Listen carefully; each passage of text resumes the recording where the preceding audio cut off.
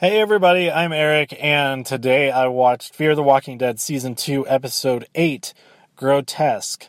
I really enjoyed this episode. I've been really slacking on watching the show, and this is a great one to get started back on, and as such, I'd say it's a great way to return from the mid-season hiatus.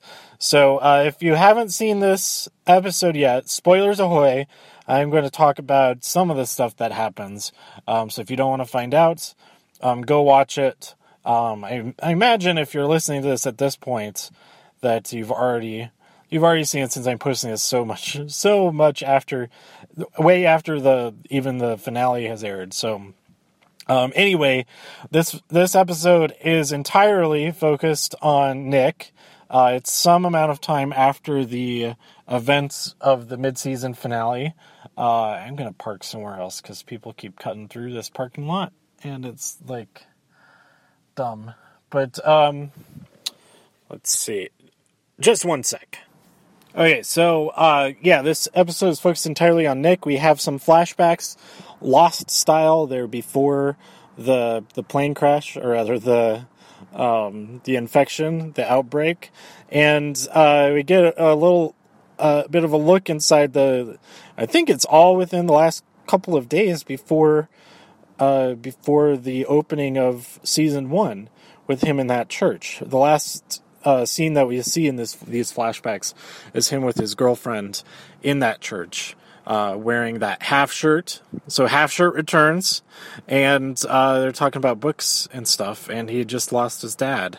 And so lots of great new information about Nick, about his family as well. We do see his mom in one of the scenes for about a minute. And otherwise, we see him on this adventure in Mexico.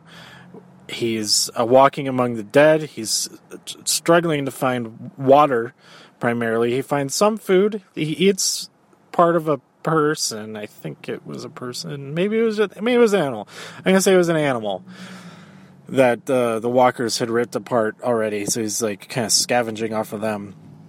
But I was getting really excited in this episode, especially when he encounters a gang of gun toters twice in this episode. The first time, I forget how I just watched this and I can't remember how he got away. Because the radio he found was going off, and so he just ran, that's right. So they did see him, and he ran off, he was able to get away from him. But a dog bite, was it a dog bite? Did he actually get bit by I don't think he got bit by, he would have turned by now. I missed when he got injured, so I think he was telling the truth that it was a dog later on when the good gang found him. Well, maybe good gang. For right now, they seem like a good gang. So the second time that he encounters these guys, he's walking among the dead, and it's so awesome. It gave me...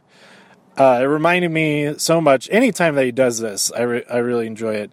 But I was thinking, oh man, he's going to start like a whole thing with this. Like, he's going to be going around using these walker herds as a weapon.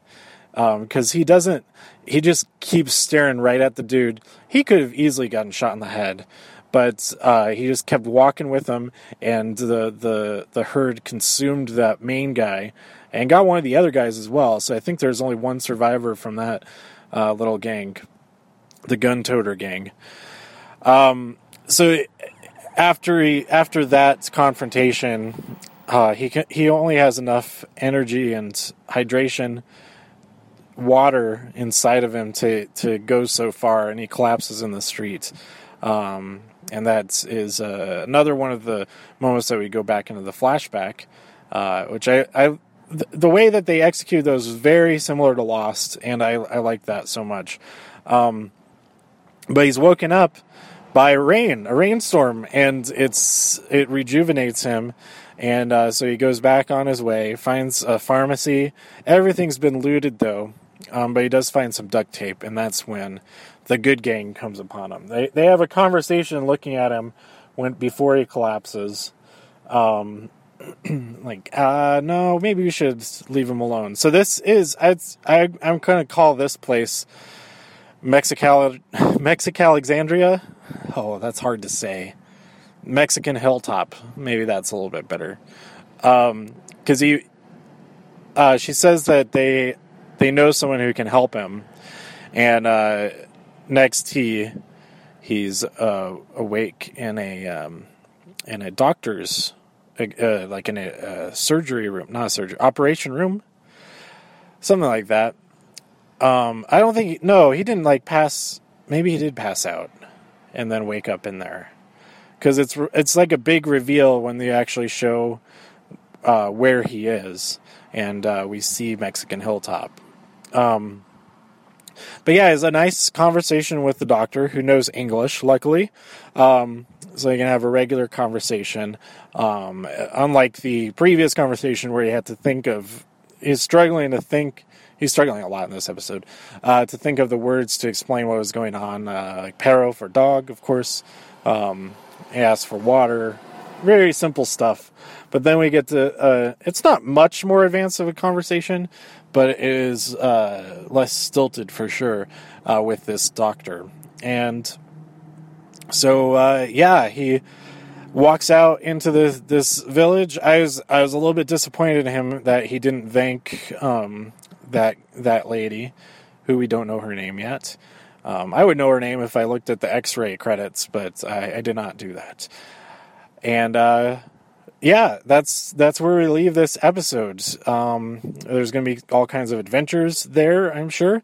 And I would not be surprised if we don't see focus back on him again for like another 2 or 3 episodes, because we need to find out what happened to his mom and his sister and his stepbrother and his stepdad, and who are all in different places right now.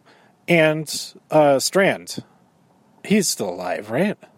I think so. And the daughter of the one guy who's now gone, Salazar's daughter. All right, so yeah, I enjoyed this episode, and I'm looking forward to see what happens next. I'm hoping that I can get caught up before The Walking Dead season 7. Is it season 7 or season 8?